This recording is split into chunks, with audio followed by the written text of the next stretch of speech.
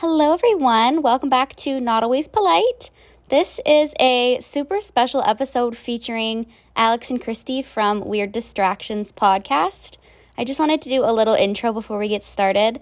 I'm so excited for you guys to hear this. This was so much fun to record, and I definitely think you can be expecting more little crossover episodes featuring these two ladies. But yeah, I just wanted to pop in, say hey. Please go follow Alex and Christy on all their social media that I have linked in the show notes. I'll have it linked on my Instagram as well. But yeah, okay, please listen to this episode. I'm so excited. But yeah, that's enough about me. Let's get on into the episode. Do you often find that you need a distraction from everyday life?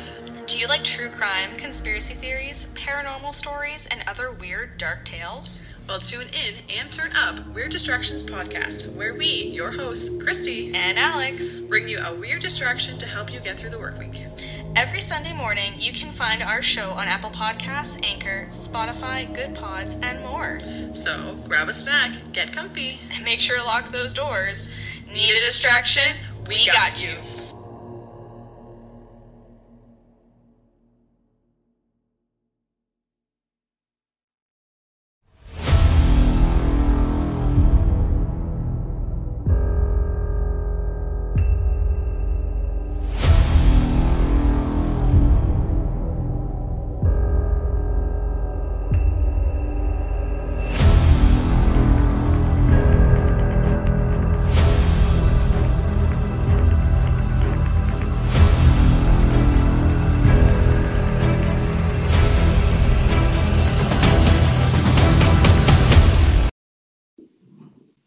You are listening to Weird Distractions podcast, a podcast we chat true crime, conspiracy theories, paranormal stories, and to be honest, just a really mixed bag of weird shit.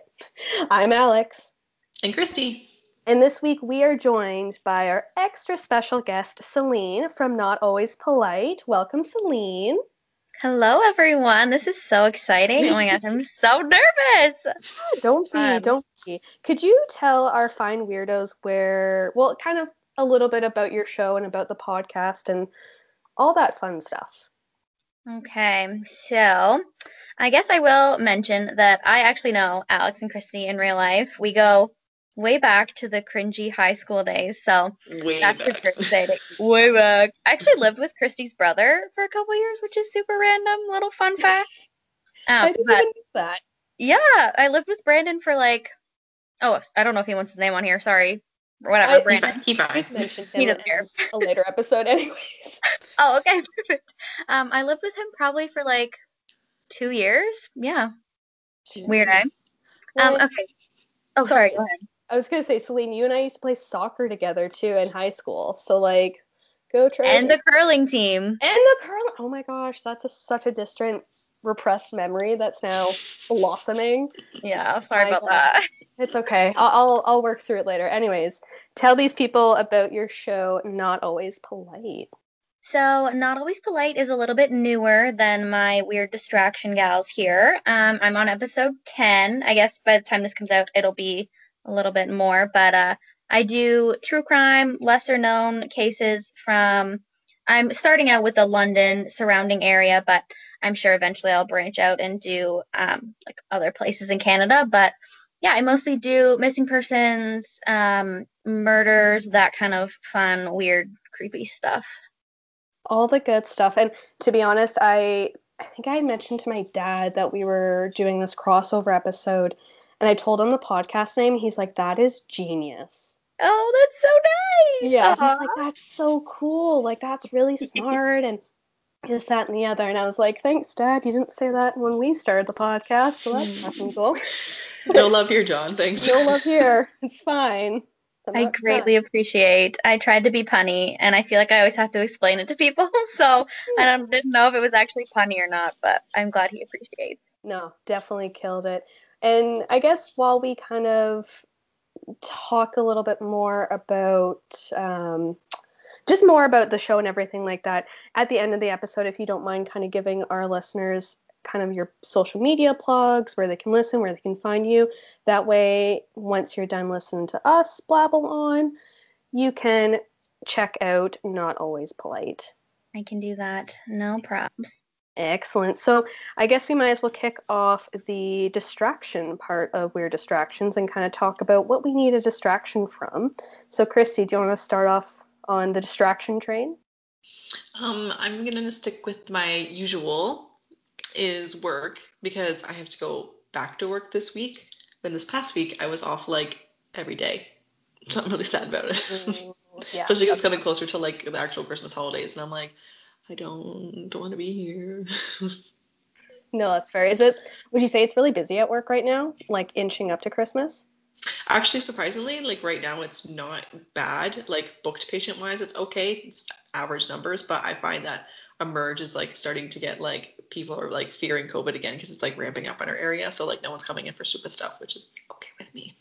Nice. I don't want you to come in with your like hangnail toe, whatever. That's great. I was gonna say gross, but like I've also had hangnails, so like I probably could say anything. It's not Emerge worthy though. No, it's really not Emerge. Celine, what about you? What do you need a distraction from? Oh, I was gonna swear. Do you guys swear on this podcast? Yeah, you do, right? Oh, fuck yeah. Abso-fucking-lutely. Okay, I thought so, but I like forgot. I'm not a fake fan, I swear. Oh my god. Okay. So, I need a distraction from so much shit. I feel like my life is just a disaster all the time. So, I'm gonna keep it simple. I'm gonna say I need a distraction from Christmas shopping. I have been spending so much money on that stupid Amazon. Jeff Bezos, I'm paying his salary single-handedly. So I'm going to say I need a distraction from Christmas shopping because it's taking over my life.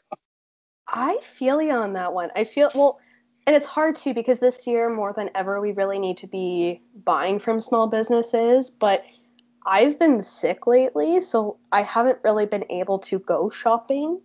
And I'm finding that I'm just mindlessly buying shit off Amazon and being like, oh yeah, that's good. Oh yeah, that's good. And I'm not thinking about it.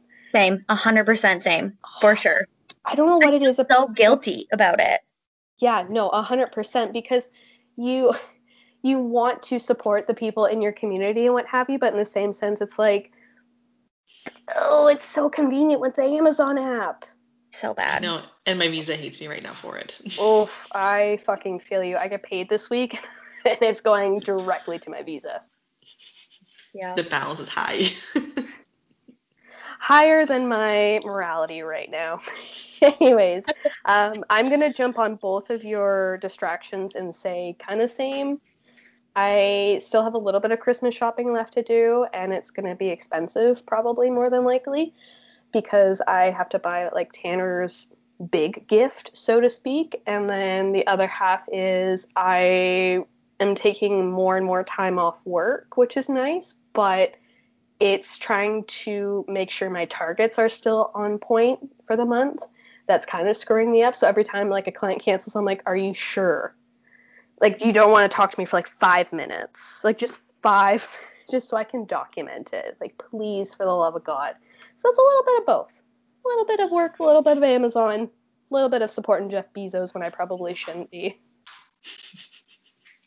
Classic. So, Celine, we agreed that we were going to do paranormal for this episode. Yes. And we're both dying to hear what story you're. So do you want to kind of segue into your spooky spot? Yes. Okay, so I just have to say that this paranormal stuff is so much harder to research than like a missing person, because missing person is this, and that's that. That's the end. These spooky things, there's very little documented information, obviously, because it's like not a I don't want to say not a real thing, but it's not a tangible thing most of the time. I feel like some people might just make it up sometimes. You're like, okay. Well, exactly. Yeah, and everyone has their own experiences, right? Like, you could look at one paranormal location and 10 different people have different experiences in one night, and then the next night 10 other people will have different experiences. So there's no consistency. For sure. That's definitely one thing that I noticed. So, I don't know if I mentioned this. I'm in London, Ontario right now, so I wanted to do something local to kind of tie it in with what I've been doing on my channel. Do people say that on podcasts? Anyways. You know what? It's a thing now. It's a thing? Okay, great. So, I am doing The Haunting of the London's Grand Opera House, so the Grand Theatre. It has a bunch of different names. It's changed over the years, but this is also kind of sort of the disappearance of Ambrose Small. So, a little true crime, a little paranormal. I'm here for it. I'm so excited. Spooky. All right, should I start? Are we ready to rumble? Let's rumble. Okay. Distract us. Let's distract from Jeff Bezos. Okay, so Ambrose Joseph Small was born on the 11th of January, 1866 in Brantford, Ontario, Canada. His parents are Daniel Small and Ellen Brazzi. Side note, I'm going to pronounce everything wrong, so sorry everyone in advance. We do it all the time. It's totally I'm so bad with names. It's fine. So bad. Oh my god. Okay, so, and this is like super old, 1800s. So, about Ambrose Small's father, I'll start with him. He was born in 1875, and he's the son of an Irish Catholic immigrant. They moved the family to Toronto, and his parents ran a hotel/saloon. Very cool that it's called a saloon. It says that his father may have attended St. Michael's College and De La Salle Institute, both in Toronto, but that's not confirmed. By some accounts, his father instilled in him a tremendously strong work ethic, it's noted. So, as most immigrants are very hardworking, they kind of pass that down to Mr. Ambrose here. So, in 1880, Daniel, the dad here, became the owner of the Grand Hotel, which another guy, he was a brewer, so like owned a brewery. This name, Ignatius Corman, he also had an interest in said Grand Hotel, but Daniel beat him to purchasing it, so he became the owner. So in 1891, 3 years after his wife Ellen, she passed away, Daniel actually ended up marrying this Ignatius Corman's daughter, Josephine. And I read that he was like 25 years older than her. And he decided to, yeah. I mean, super gross. His dad already doesn't like him because he bought his company. Yeah. Exactly. And then he was like, I'm also going to marry your daughter, sorry. Sorry, not sorry. He's just not wanting to really make this guy happy. And not only that, but I know age is just a number. 25 years is a lot of numbers. It's a lot of numbers. Yeah, and I couldn't find out how old she was, but I'm assuming she wasn't very old because he wasn't very old. So again, it was the 1800s, so like a different time, but still like super nasty. Yeah, I'm not here for it, but I mean. So she was like 12 probably? Probably 12, yeah. Yeah, super creepy. So it says that Ambrose was the most successful Canadian theatrical entrepreneur of the first half of the century. So she was probably like, yo, this dude got money, honey. I mean, I don't blame her. No, I mean, sugar daddy. Get it, sis. I don't know. I feel like the dad did not approve of this. No, the dad was probably like, I don't give a shit if he's making dollar. He is older than you. He's a It's not happening. Yeah, he's a slithery snake. He's buying all the shit I want. Just no. Yeah. But it does get weirder. So within 4 decades, Ambrose rose from the position of an usher to the owner of a successful chain of theaters across Ontario. It says the jewel of his empire was London's Grand Opera House, now known as the Grand Theatre, which is where he is said to have haunted. So, Mr. Ambrose here, he married a woman named Teresa Corman. And so Teresa and his father's wife, his stepmother, Josephine, they're sisters. What? Yeah, what? Ignatius had 2 daughters. Mr. Daniel married one of them, and his son Ambrose married the other one. Wow. So his wife and his stepmother are sisters. That is bringing it full circle. Full Absolutely. family circle. I mean, on one hand, you'll never have to worry about not knowing your in-laws, because like you're fucking with your in-laws. Keep it in the family, they say. Keep it in the. I'm like, no, you don't keep it in the family ever. I always, Yeah. no, I always hate when people are like, back in the day when royals used to keep it in the family to keep the bloodline clean. It's like, ooh, I don't think that's how like anatomy works, though. No, not even a little bit. But they didn't have any kids, these two here. Oh. And they also weren't blood related, but they didn't have any children, so they kind of nipped that one in the bud, thankfully. Fair enough. So it is noted that Ambrose Small here wasn't the nicest guy around. He did what he had to do to get ahead, even if that meant stepping on some toes. One New York producer branded him as, quote, a damned liar and a damned thief, while Small's wife claimed her husband wouldn't have given away 10 cents unless he was getting 20 cents back. I mean, So he's a... I would like to have that mentality. Like, for sure. Right? Or like at least live by that mentality instead of thinking like, yeah, I'm going to set this boundary. I'm not going to work harder than what I'm getting paid for, as opposed to, working harder than what you're getting paid for. Agreed. I agree. So work less to get paid more. I feel like I get stepped on a lot, so I feel like I could adapt a little bit of this, but it sounds like he was kind of a piece of shit, so. Yeah. Okay, so honestly, he wasn't really known for that much other than owning a theater until he disappeared. So basically, he sold his theatrical circuit so this was at that time in the 1800s, he sold it for $1.7 million, which is insane. Holy shit. That's a lot of money back then. Well, Really there was 10 of them, so, but $1.7 million in 1800s money, which is crazy. That's like billions now, right? I don't know. Yeah, I probably should have looked that up, but yeah, insane. We're like winning the Lotomax right now, and you're winning like $60 million. Right?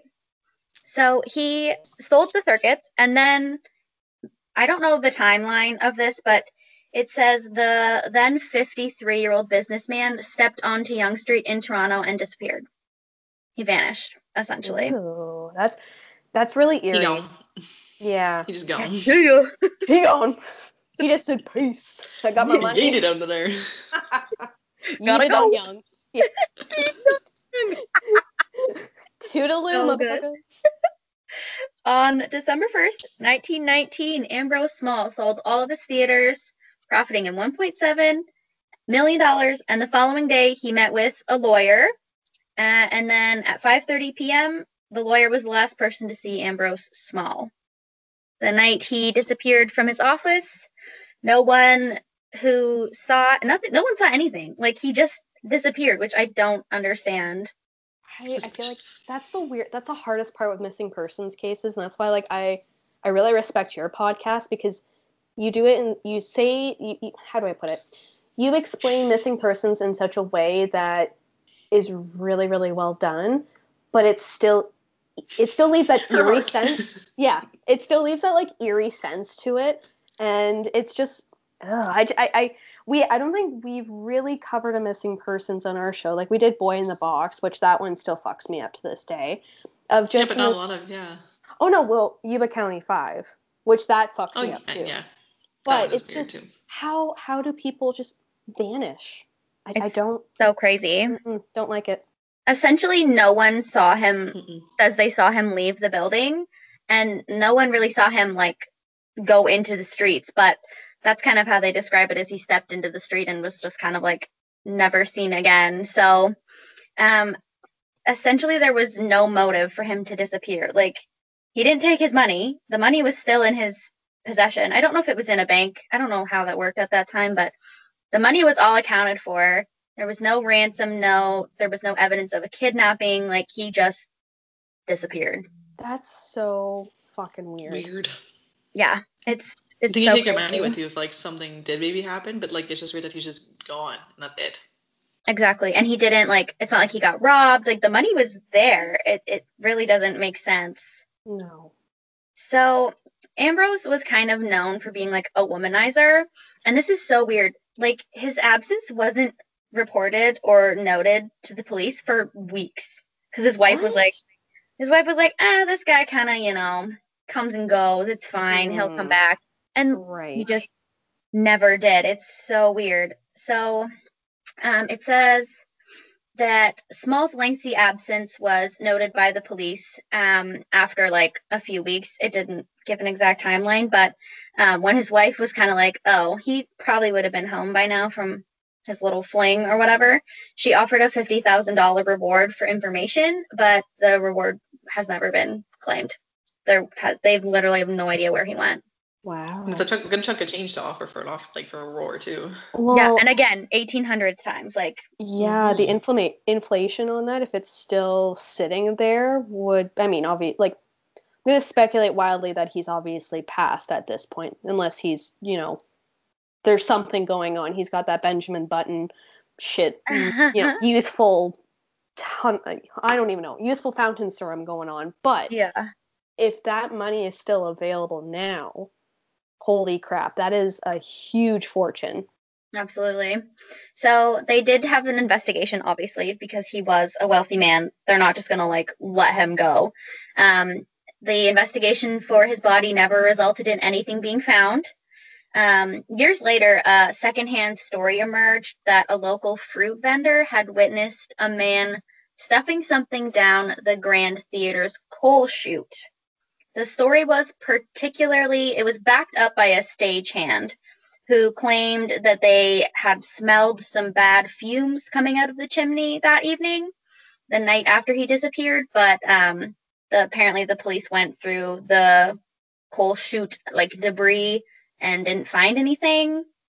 Mm-hmm. So I don't know and I feel like if he had only been missing for one day, his body wouldn't have decomposed that much to stink yet. No, and first of all, I hate to be that cop that had to go through the coal chute. That just sounds awful. Yeah. Second of all, a dead body has a very distinct smell. Like, if it was just like, oh, it just reeks of, like, I don't know, fruits and veggies, then, like, rotten fruits and veggies, then yeah, for sure, you can distinct that. But, I mean, not that I've ever smelled a dead corpse before. I'm not outing myself here. But I feel like it'd be something that you've either never smelt before, and it's so strange that you're like, oh, shit, or it's something that you have unfortunately smelt before, and you're like, dead body. You know what I mean? Yeah. And this was just this was just some random stagehand too. Like, it was never backed up by any legitimate information. And I feel like if you put a body down, like, I would hope you would notice that, like, if you put something down there, you'd see it's a body. I feel that's what you think it's going to be. Well, yeah, or even, like, depending on obviously how he was murdered, like blood or something, like you'd see something. Yeah. So nothing ever came of that. They didn't find anything. There was no evidence to back up the claims of the stagehand. He could have maybe just wanted the reward too. There was a massive reward out there, so that could explain that. Fair. Also fair. I get it. The stagehand was like, this is my upper hand. Like, this is how I'm going to be wealthy and rich and get that Jeff Bezos money, although Jeff Bezos wasn't around back then. They make bank. he just wanted to make bank, which is fair. Don't blame him at all. So 5 years have passed. No one's seen him or heard from Ambrose. So he was legally declared dead at that time. But this is not the last time Londoners would hear about Mr. Ambrose Small. So a little background on the Grand Theatre. The Grand Theatre is one of 3 known Canadian theatres to be haunted. I'm sure there's more, but this is like a famous one. Right. By the late 1940s, part of its heritage included the legend that Small's spirit walked the stage after every opening night. Here's the spooky part. This is fun. I was going to say, that's spooky. Yeah. Very creepy. Toronto-born comedian Beatrice Lillie supposedly saw the ghost beckon her during a May 1927 performance. I'm assuming she means, like, wave at her, like give her a little something. He was just standing there, and he's like, I beckon you. I beckon you to come over. Hey, Beatrice, what up, bitch? Hey, what you doing, Beatrice? Hey, girl. Hey, girl. She says beckon, but again, 1927, beckon could mean like a little cat call. I don't know. He was a That could- womanizer, so Fair. He probably was. Probably. Dirty person. dirty dog. London historian Orlo Miller claimed that Beatrice moved towards the spectre, which I don't know what a spectre is. I'm assuming it has something to do with the stage. Not sure. But a prop chandelier came crashing down onto the stage and narrowly missed her during her performance. Shit. Oh, shit. Crazy. Again, none of this is like backed up by any proof. But whether this is true or not, this incident potentially could prove Small's ghost with a familiar, popular, what am I saying? I'm like reading off my script and I'm like lost.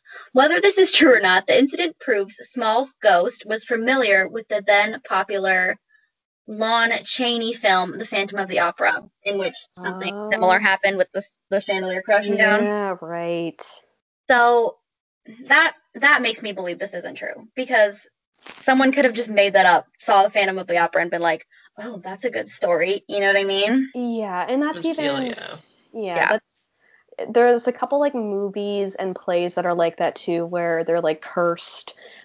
That if you, what play is it? Where if you if you do the play, something bad's gonna happen, or the main character dies, or it's like a Shakespeare play.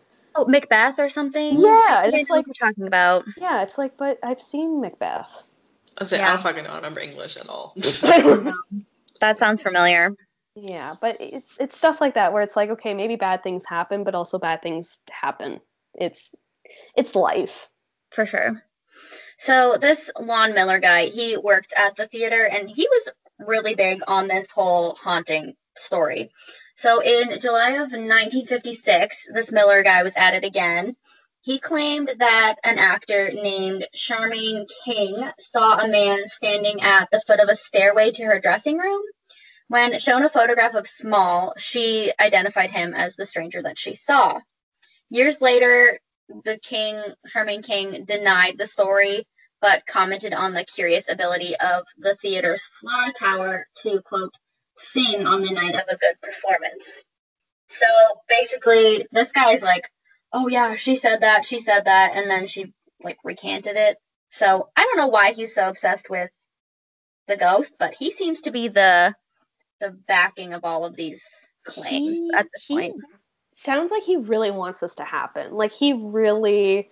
It's forcing it. Yeah. And it happens though, right? Like there's so many haunted locations out there that you just want it to be true, because that means that maybe there's something more afterlife. You know what I mean? Like there is that afterlife that people sometimes feed into it so much so that the story kind of doesn't always align and you're kind of fishing for shit to happen. Yeah, he's like, I want to believe in this so bad. So he's at it again. 1960, they were rehearsing for, it was called Gore Vidal's Visit to a Small Planet. And the rehearsal was stopped cold when the theater suddenly flipped upside down to accommodate the posterior of an invisible audience member, he said. So these are the words of Mr. Orlo Miller. I was like, what does it mean flipped upside down? I know, I'm thinking, did they flip the bill? What happened? Who did what? I think I'm assuming he means more so like the vibe of the room flipped upside down, and it was because of this invisible audience member. I don't think he is meaning the building actually did, because that would be insane. That'd be so much work for one ghost. Like, I'm sorry, draw the fucking line. Like, flipping buildings and flipping chairs and what have you, just for one spirit. No, thank you. That's it's good hauntings, though. Good hauntings. And again, nobody is backing up his claim. Of course. But he says a few weeks later, then a seat was, you know how at the movie theaters you like put down the seat to sit on it, and then it like brings back up when you get up. Yeah. Mm-hmm. Apparently, in the front row, it was like every other seat was going down and then going back up. Ooh. So this one is actually backed up. It says, after a few minutes, the seat went back to its original position. Cast member Don Flexter says, quote, Now you can't tell me the seat just fell down, and you can't tell me that it fell back up again. So this is probably the most legit haunting Fair. that I am hearing of so far. Fair. That and sounds spooky agreed. enough and fair. Yeah, that's. And it that's wasn't just creepy. this random guy being like, yes, this happened. There was actually somebody that like agreed with him. So the most compelling argument for a spiritual presence occurred in the summer of 1957. A teenage guy named Jay Campbell and a friend noticed a figure climbing a ladder up off the stage. Quote, "It really didn't look like a person, but from the waist up it had the form of a person," recalled Campbell. Oh, So like that's super creepy. like a torso just climbing up on its own?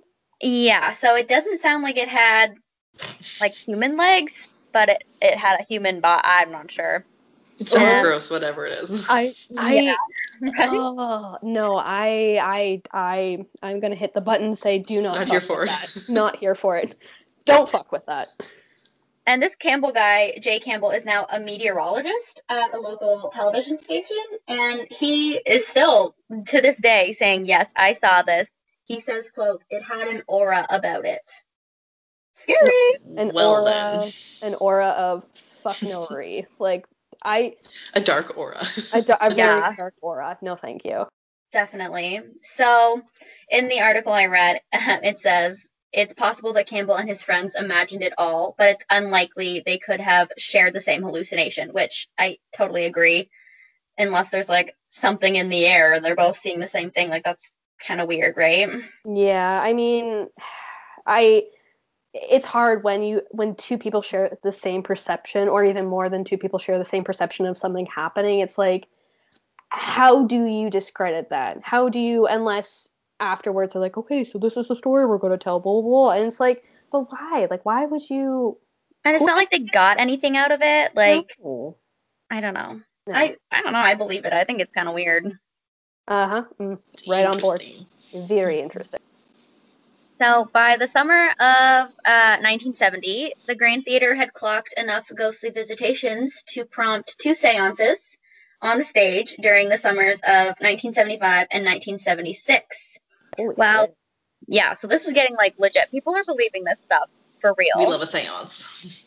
I would be so scared to do a seance. Like, I would not fuck with that.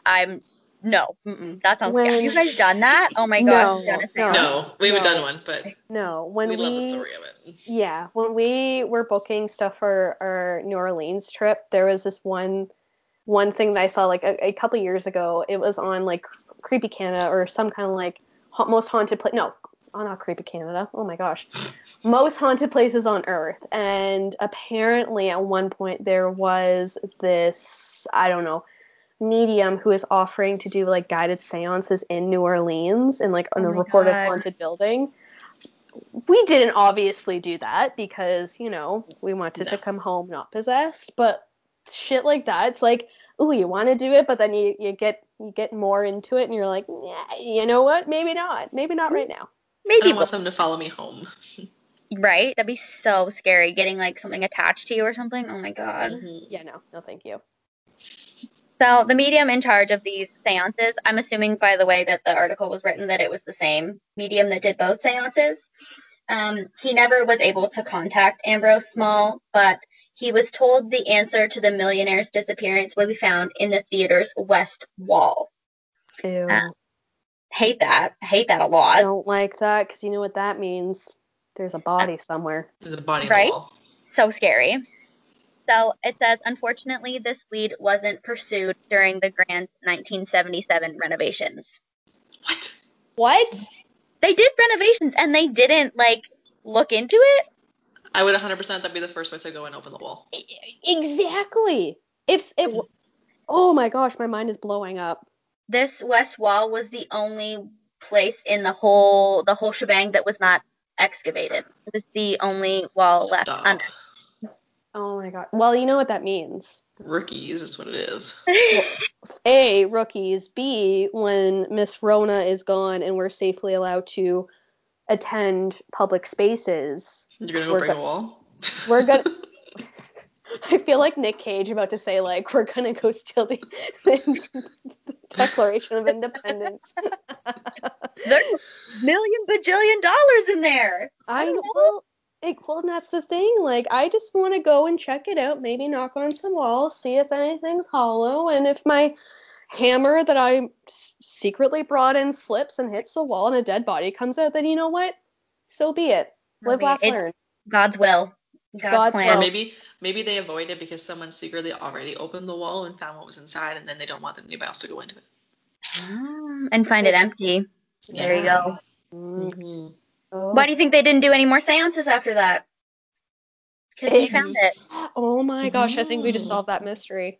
Craft decay. I'm so smart. It's fine. Wow. We'll start with Christy. Wow. Yeah, Selena and I are here like, yeah, we're going to go knock down this wall. And Christy's like, no, it's already been taken care of. Trust me. You know Go it waste your time. So a lot of the Grand Theater's regulars aren't convinced that it was haunted. They don't think that anything's been going on there. A retired theater manager named Bill Trudell, who worked many late nights in the Grand Theater in the early 1940s, says he was in the ideal position to see a ghost, but he didn't hear so much as a chain rattle. He's quoted to say, "Where he was at the time, I don't know, but the ghost of Ambrose Small is a lot of malarkey." So he thinks it's complete bullshit, which is fair. He heard nothing. So yeah, fair. I agree. Yeah. During its centennial celebrations in 2001, the Grand Theater officially recognized Small's contribution to its legacy and lore by hanging his portrait on the second floor poster lounge, which I don't think is, I feel like that's inviting him. If he wasn't there before, he is now. Well, yeah, anytime you bring in any kind of like artifact or like anything that kind of nods to someone or something, you're kind of saying like, hey, I'm going to leave the door a little bit open. Don't come in. Like, come on. So there's an offer of his medium of him to come in through. Sure. True. Despite recent efforts by researchers, the ghost of the Grand Theater has been largely absent for the past 25 years, but the Avon Theater in Stratford now claims to be the hotspot of Small's supernatural wanderings. So he's just like theater hopping, which... He's jumping towns? Like what? Yeah. I don't know why the Avon Theater thinks that he's haunting there. It didn't say anywhere that he owned that theater. I don't know of any connection between him and the Avon Theater in Stratford, but supposedly if you want to go and ghost hunt for him, you should be going to Stratford, not London. I just love the fact that it's like out of all places, Stratford. I know people that listen to our shows outside of Canada or outside of Ontario won't really know Stratford and London and like each other, but it's just funny that Stratford being Stratford, the little small town that's like the pimple of London, is just like, Ambrose is here now, he's haunting us, come and see. Like, come on. Oh, for everyone that doesn't know, Justin Bieber is from Stratford. Fun fact. Once again, the pimple of London, Ontario. He is from the pimple of London. But yeah, so apparently he's over there now, and he hasn't been haunting London for like 25 years. So yeah, that's the story of Ambrose Small. We didn't know what happened to him, but that is wild as shit. I'm like, oof, I'm spooked, I'm distracted, but I'm intrigued. I just really want to knock down that west wall. I just really want to knock down that west wall really badly. And if we find money, Christy, you're not getting any of it because you said that there wasn't any there. So, Yeah, you non-believer.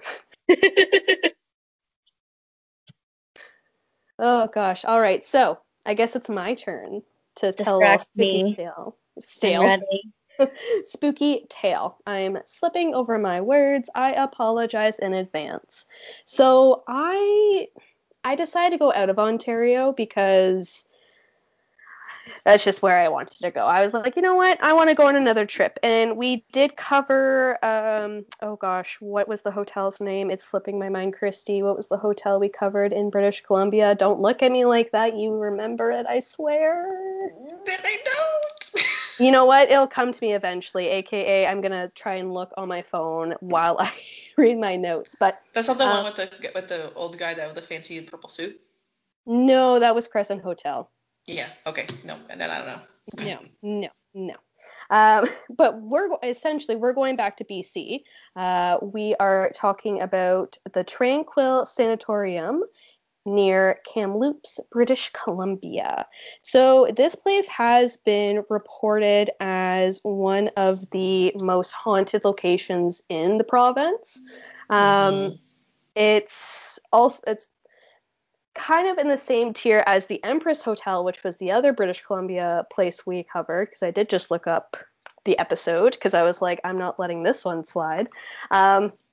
But essentially, it's located about, I would say, maybe less than 40 minutes away from Kamloops. So if you're from Kamloops, hi, that's cool. I don't really know much about the area. So before Europeans bombarded this area, the First Nations people, I think the Shuswap or the Secwepemc, were known to work the land for fishing and hunting in and around the Tranquil Lake, which is now Kamloops.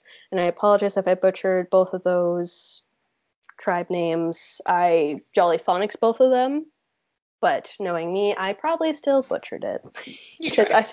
I tried. I put my effort in a little bit, hopefully. So, knowing the history and speculating wildly, the land was probably taken away from both the Shuswap and the Secwepemc tribes by the Europeans, aka us white folks, because we're good at taking shit and being assholes about things. Yay. We rude. We're kind of ignorant. Not us, ancestors. So as immigration numbers started increasing, so did the chances of someone getting tuberculosis. Hey. And you die. In 1867, tuberculosis would become the leading cause of death for people in Canada, according to the Canadian Public Health Association. So essentially, TB is popping off around this time, and also popping off was a small community which we referred to as Tranquil, and was built around where the First Nations were known to reside and where us white folks took over. Sometime in the 1890s, two families, the Fortunes and the Coonies, joined forces and began taking in sick individuals, allowing those with TB to stay to try and mend. The people would stay in small cabins or tents on the properties, which that's just really nice. I mean, I'm sure there's people out there that still do things like this, but you don't really hear about it that much, especially in 2020 when everything is trash. So. No. And were these like white families that were doing this, or were these native families that were I'm going to speculate wildly that they were white families probably allowing white people in, but I'm also really like jaded because it's 2020 and I know our history with First Nations and what have you is just not great. So I was thinking that's awfully nice of those white families to let those native people stay with them, but you're probably right. It probably was white people because we rude, like you said. Yeah, and if anyone's listening from this area that has more history, let me know. I didn't want to take a huge deep dive into it just because I want to focus obviously on the paranormal side of the Tranquil Sanatorium, but we're both willing to be educated. So, well, we're all willing to be educated. So, hit us up, send us an email. But back to the story. Side note. Oh. Tranquil Sanatorium, that's the most ironic name I've ever heard in my life. Like, right? Sanatorium. Sanatorium's not tranquil. No. I highly doubt that it was tranquil. But anyways, carry on. Oh, we will get to it. Oh, you go to a sanatorium to get your eyes jabbed out. Pretty much. Well, yeah, pretty much. I was like, well, it started essentially helping people with TB, but like I said, get to it. So the people, as I said, would stay in small cabins or tents on the properties. I don't know if these families were the ones who originally took the land in the first place from the First Nations. Like I said, if anyone knows, let us know. But we're going to jump to 1904 when the land was purchased from the Fortunes for $58,000 by the BC Society for prevention and treatment of consumption and other forms of tuberculosis, which that is a fucking name. Like, that is an organization name that, wow, just a lot of words put together. It's long. It's long. So the purchase included 600 acres and some original buildings. They also took over a lease for an additional 2,000 acres from the Dominion government. I'm assuming sometime in that year as well. And then in 1921, the BC government took over operations from the BC Society Against TB, as some felt that it was kind of the province's responsibility to handle the TB crisis, not just this kind of non-for-profit organization. I don't know if they're non-for-profit, but speculating wildly again. So then in 1922, they bought the neighboring lot owned by the Coonies. This included an additional 700 acres. So this place was massive. Like, this place was sprawling. The TB hospital opened up its doors November 28th, 1907, originally called the King Edward Memorial Sanatorium. However, later on, it would be referred to and called the Tranquil Sanatorium due to the small little town that would kind of be created around it. Patients were being held in the original building on the property. However, over time, the need for more space for more patients grew exponentially, meaning renovations were needed sooner than later. Many of the staff would live on site, where they, staff and patients, would maintain a fully functioning farm to grow food and raise animals such as cattle, pork, and they'd also had their own like bee nests, I guess, or like their bee, I don't know what it's called, but they made their own honey too, which is kind of cool. Living off the land. 110%. What people, I think. Are they making these tuberculosis sick people care for cattle? Is that what's happening? I think if the patients were well enough, hopefully they would do it, like on their way out. Interesting. You know what I mean? I'd be like, I want to get paid. Thank you for staying here. Feed this cow. Yeah. Thank you for staying at Tranquil Sanatorium. Please feed this cow, and you will be, taken to the exit doors. I don't know. Hope you enjoyed your stay. Hope you enjoyed your stay. Instead of passing through the gift shop, you pass through the cattle. There's just like a little farmhouse. It's like, is this where we get our gifts? Like, do you think they have t-shirts? Why the fuck is there a pig? Why the? Oh, they want us. Oh, okay. It's one of those. You get places. meat to go. Yeah. If you want bacon, you need to do it yourself. We're too busy. So on the property, there were homes for staff, a schoolhouse for children of the said staff, a gym, laundromat, a steam plant, and more. So this is like real self-sufficient. Like, this is independence on its own, which is kind of cool in a sense because they literally created this whole community around this hospital. I don't know of many other places that do this or have done this, but I thought it was kind of cool. I would say if the hospital wasn't like the circle of it, like what they like built around, everything else that they like created sounds like a cult. True. I didn't even think about it that way. Mm-hmm. Culty. Shimmer of darkness, Christy. Culty. A reported half of patients that were admitted to the sanatorium paid to be there.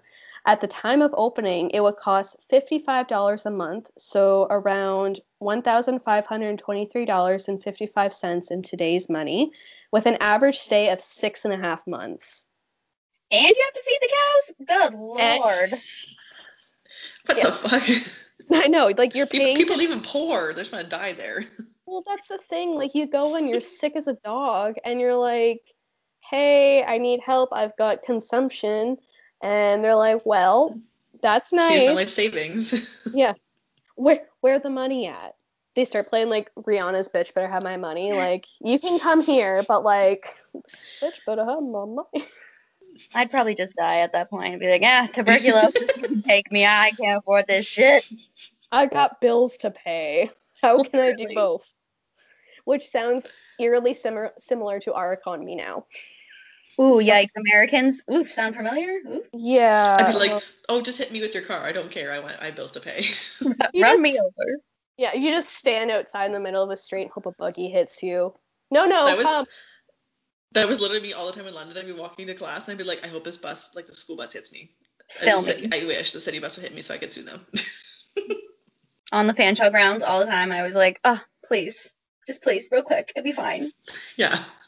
It's They're fine. ruthless. It's fine. No, I did that all the time when I was in university. I was like, you know what? I wouldn't be mad if I had a broken leg and was able to, miss work for a couple weeks. I wouldn't be sad at all.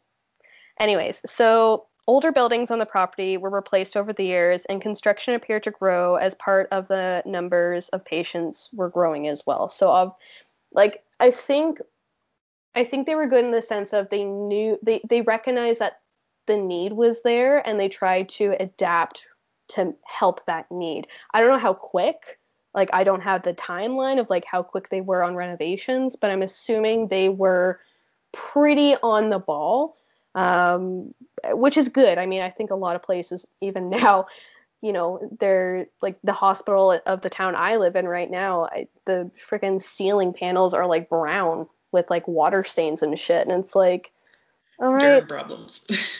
Durham problems. So you can't fix the ceilings. You're not gonna do that. I mean, I'm just saying the aesthetic here is kind of depressing.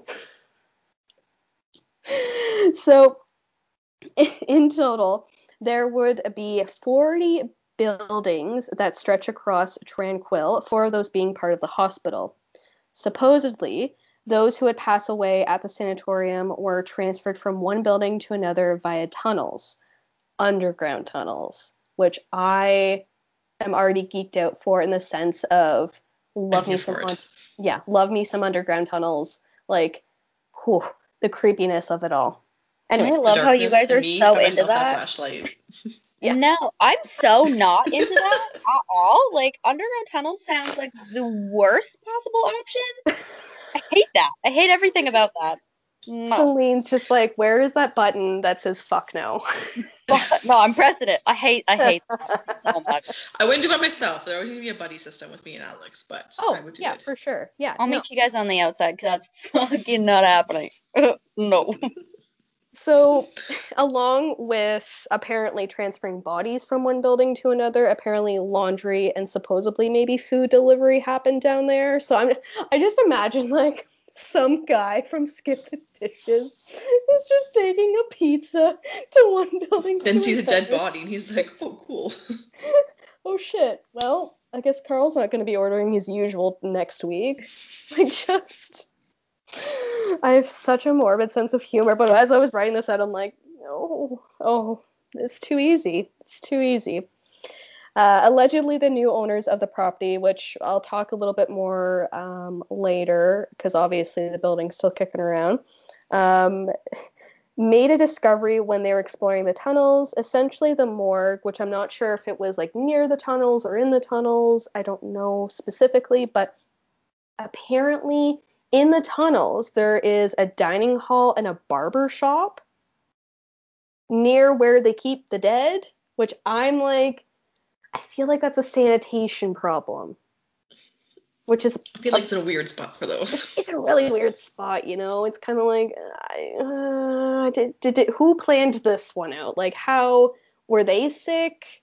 Were they high? Were they drunk? Like, who planned this positioning out? It just doesn't sit well. Who's the architect that made this layout? Exactly. You know what vibes gives me? That gives me JDSS cafeteria vibes. Oh, it does. Was in the basement. It does though. Our high school was that building, like in retrospect as an adult, I wish I would have done like the final walk tour before it went up on the market. Because honestly, whoever designed that building was just like, you know what? Fuck it. We're gonna make all these kids walk from the 3rd floor all the way down to the basement to get their poutine every day. And can we talk about how there was no girls' bathroom on the main floor? No girls' bathroom on the main floor. So annoying to go upstairs every time. But wasn't there like two bathrooms on like the 3rd floor and the 2nd floor, but none on the main floor, and only like one in the basement? I don't know. It was weird, whatever it was. It was definitely I don't know what it was, but I know now that I'm pretty sure I heard a story last week, just going off topic. There's like drug squatters in this high school. I was literally just going to say that. Isn't there a drug bust? Mm-hmm. Oh, shit. And apparently it's well known that there's like a lot of drugs happening there, and that police just can't do anything. Who's keeping an eye on this? Well, to be fair, I think a lot of drugs were happening before it went on the market and was no longer a high school. There's a lot of drugs everywhere in Hanover. We'll just leave it at that. We'll just leave it at that. But I will say I did see, oh God, someone told me about a TikTok where it was a guy that was going around like JD, and they were taking videos being like, oh, this is my new place, just bought it, yada yada. And I was like, what? I need to see this TikTok. I know, I cannot. It's definitely one of the drug squatters. Yeah. Oh, I wouldn't be surprised at all. So back to the sanatorium.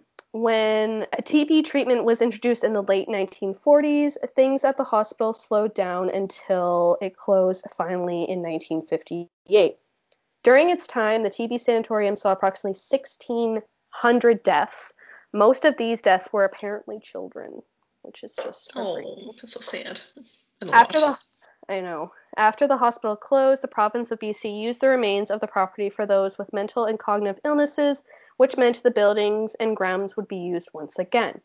So, under the Department of Mental Health, Tranquil would become a place to house those in need from overcrowded facilities such as Riverview Esendale, which is in, I'm going to butcher this one, Coquitlam? It's in BC. And then in the Woodlands Sanatorium, which is in New Westminster in July of 1959. And fun fact, that's when my mom was born, not in BC. So, weird fun fact of the episode.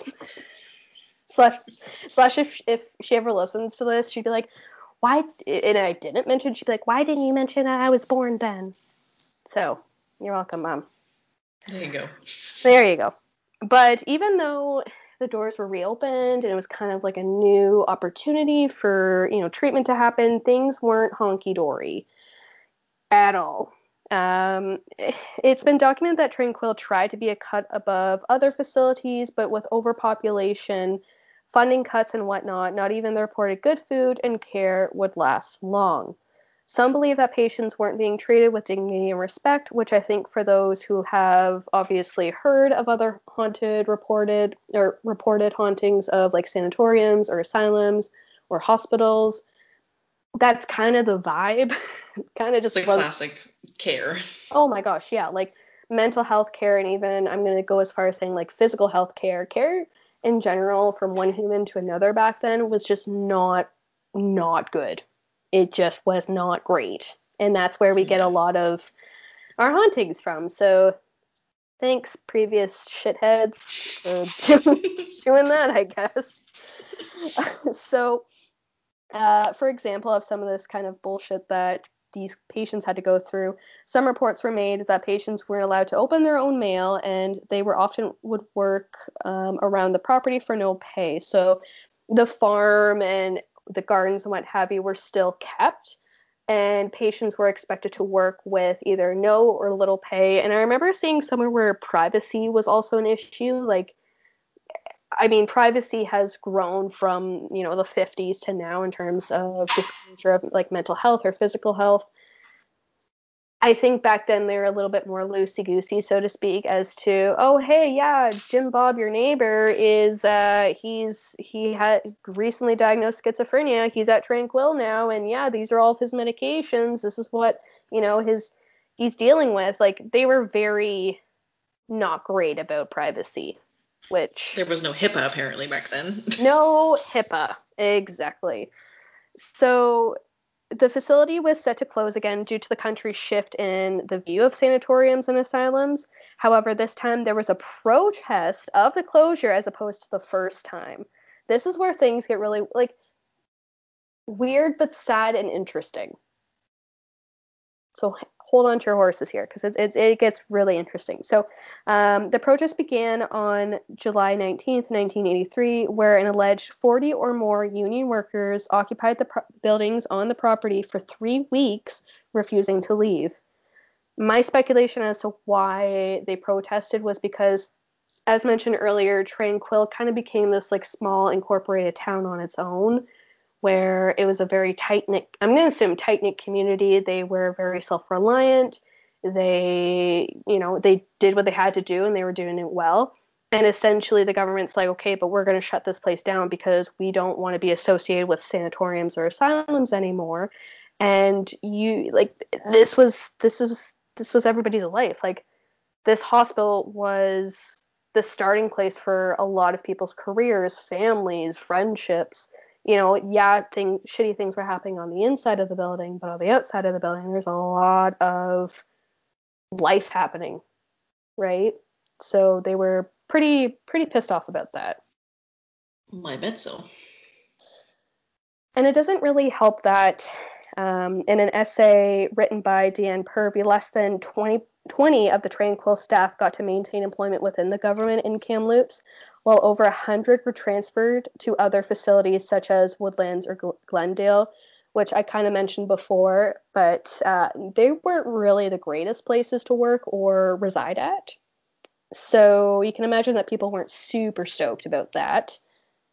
Mm-mm. And it was the Tranquil Santorum was the third largest employer during that time I think in the area. I could be wrong. I don't want to say province because I feel like that's not right, but it was a huge, like I said, a huge part of people's lives. So apparently there were approximately 55 patients who were deemed as not able to return to, they weren't able to be released from society, so to speak.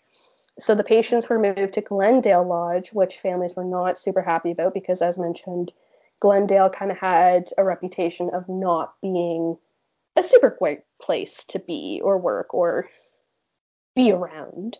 It didn't help that these families were essentially left in the dark about their loved ones, and they weren't really sure as to what was going to happen until the final hour. So I don't know exactly when they got notified, but it was pretty late in the game. Like, the government had kind of made their decision, and then they told the staff, and then all of a sudden they're like, oh, by the way, your your son, daughter / loved one is going to be transferred to a whole different place. And were these close to where they originally were? Probably not super close, right? No, not really. So they could be going like an hour away, and instead of like 15 minutes down the road or whatever, and then you can't visit them, you don't even know where they're going. Like, if I had a loved one that was going through that, that'd be stressful for everyone involved. Well, right, and not only that too, but a lot of families moved to the area and like restarted their life once their loved one was, in Tranquil, right? So they had uprooted their life, and were really hoping that this was kind of it for the family or for the couple or what have you, and then to find out that, oh, hey, by the way, we're gonna shut everything down. It's like, holy, it's just really disrespectful. It's just really disrespectful. That's all I have to say. So it's just rude. It's just rude. So Tranquil closed down eventually in 1983, but it was then reopened to be used as a detention center for young offenders until the 1990s. But I only saw this once in like a little small sentence, and I tried so hard to look into it more, and the information is just non-existent. So I don't know how reliable that information is. Who knows? I mean, obviously it had the space for a youth detention center, but like, there's just no documentation. So, in September of 1991, an Italian developer named Giovanni Camprosi, I'm going with Camprosi, bought the land to try and make it into a resort. There were plans for the demolition of the original buildings on the site, but governmental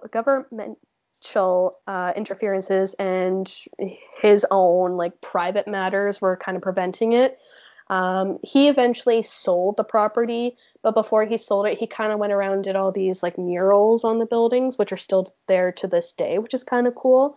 So I don't think he was a bad guy. I think he just kind of came into it. He had all these hopes and dreams.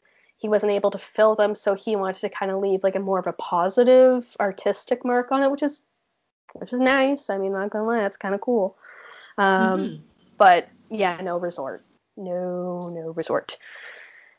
So the location now, it's known as Tranquil Farm Fresh, and it's under new ownership. I don't have the owners' names, which you can Google it or go there yourself and figure it out. The Tranquil Farm Fresh, from what I can see online, offers escape rooms, heritage tours, a weekend farmers market, and sometimes even ghost hunts. However, I'm not sure how these are being affected by COVID-19, so, you know, It sounds like it offers a lot to fight. It offers quite a bit. Like, it's jam-packed. Like, a farmer's market, sold. Ghost hunting, would a sold. escape room be in a haunted place? Like, that sounds, again, like a fuck no button moment for me. I do not want to do a haunted escape room. That sounds horrible. I'm sure I would love that, but I would hate that. Yeah, I was gonna say I'd like it, but it would depend on like the history. I feel like in this place it's, you know what I mean? Like, and there's so children wandering around. That sounds horrible. Yeah, no. The small community of Tranquil has been considered somewhat of a ghost town, but I think they're trying to kickstart, kind of get things back and going after the closure of the Tranquil Sanatorium. So now on to my favorite part, which is the hauntings. People have reportedly heard voices and seen shadow figures near and in the tunnel entrance. Creepy, because, dead bodies used to be there. And also, you never know, like, if you're just going down there, if it's completely dark, your eyes will play tricks on you, right?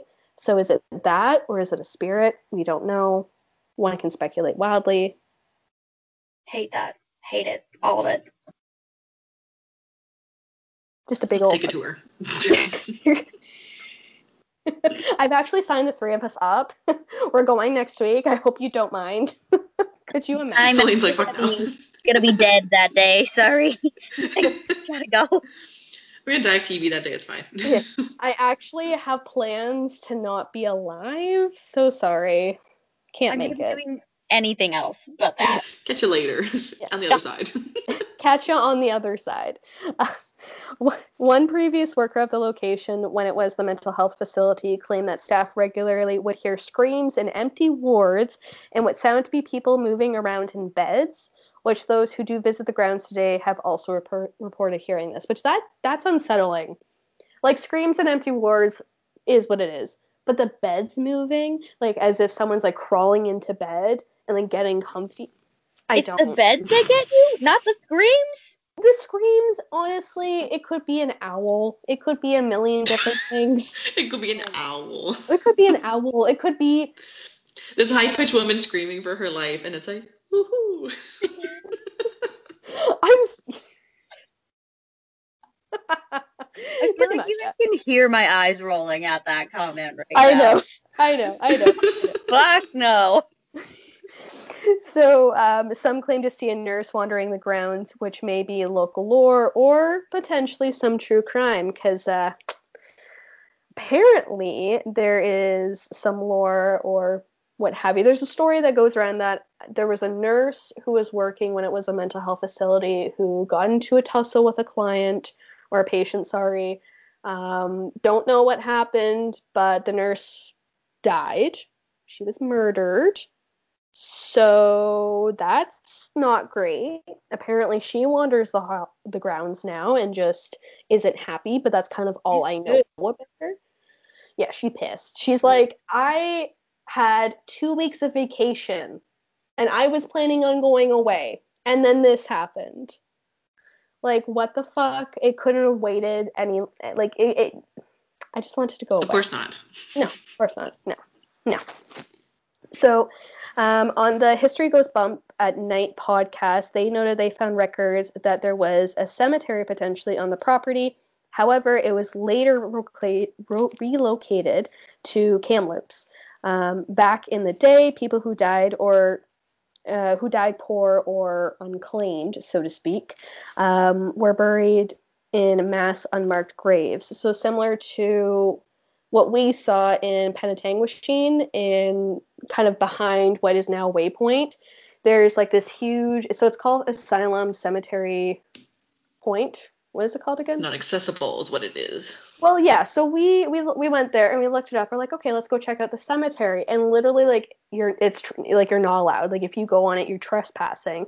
But it's literally just this huge stone that essentially, like, kind of gives a little bit of a memorial to approximately 300 patients who died way back when. That's sad. Oh my goodness. It's just like land of grass, basically.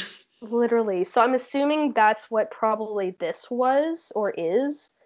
And it does, like, the History Goes Bump at Night podcast did say it was moved many people were moved? How many people were actually dug back up, moved to Kamloops, and not missed, or that were actually buried properly again, right? Mm-hmm. That sounds like it would be not only costly, but a lot of work to move all those people, especially in the 50s. I feel like people didn't have like an abundance of money to be doing that kind of stuff. Well, exactly. And even when it finally closed down, do you in the 80s, do you honestly think people would have done it even then? No. Like, it just seems like it would have been a lot of work, and back then the mentality of people who were, not wealthy, or people who had a mental health disorder, or people who were physically disabled or cognitively disabled, they weren't looked at as highly. So do you I'm trying not to get political about it, but honestly, I don't think they probably were respected even after they were gone. So in my mind, I can imagine that there's probably some people still there. I wouldn't be surprised.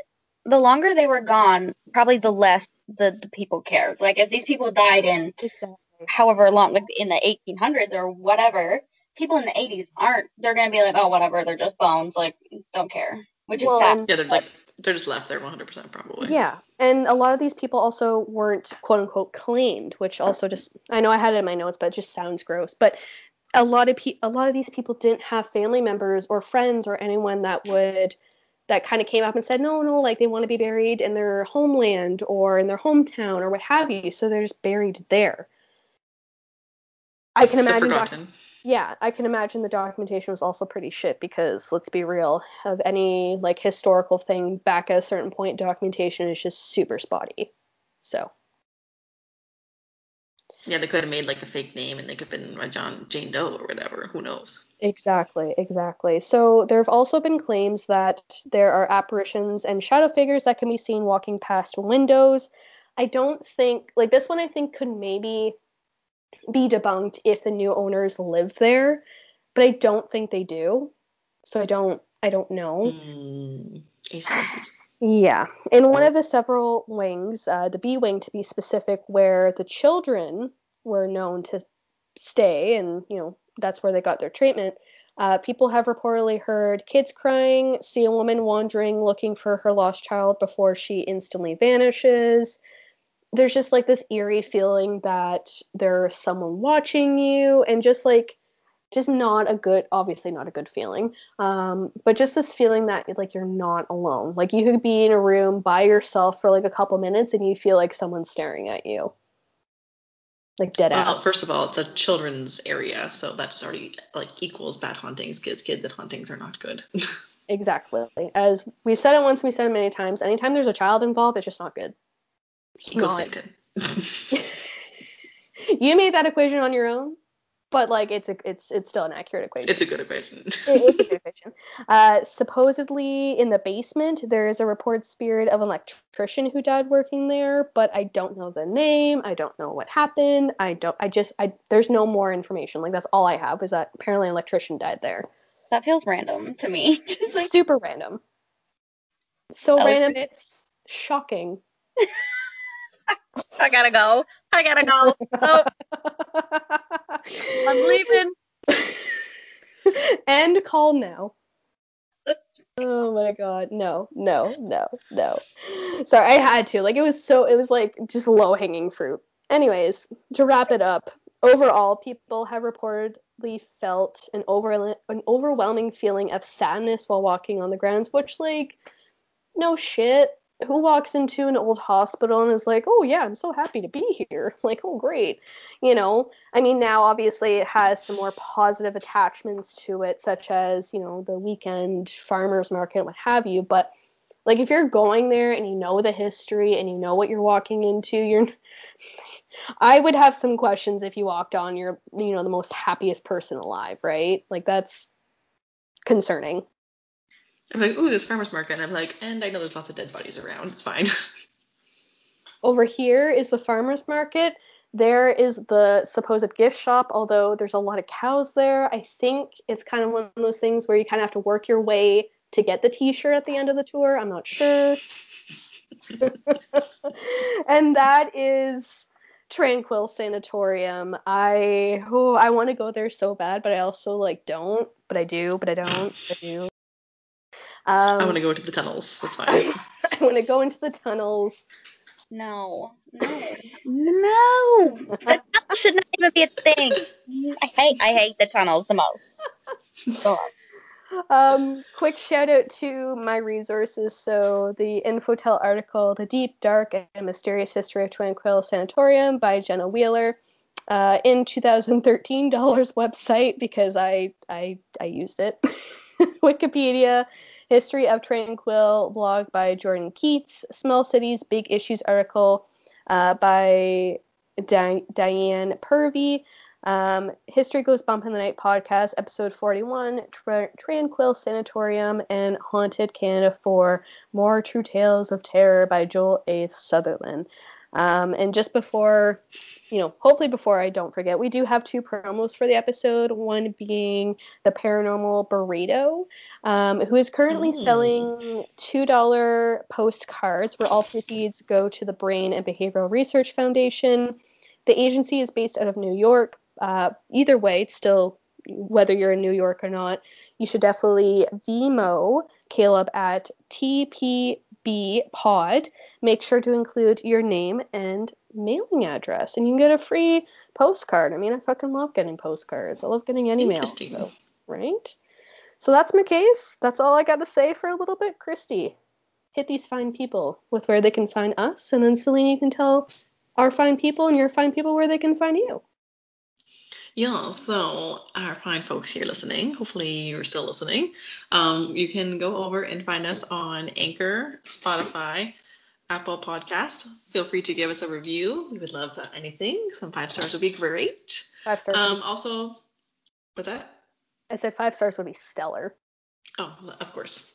And then on top of those 3, just any other modalities or whatever you listen to a podcast on, you can find us on Most Likely. You can feel free to email us any suggestions, any topics, anything in general to weirddistractionspodcast@outlook.com. You can tweet at us on Twitter at WeirdDistractI1, and you can hit us up on our Insta page at WeirdDistractionsPod. Stellar.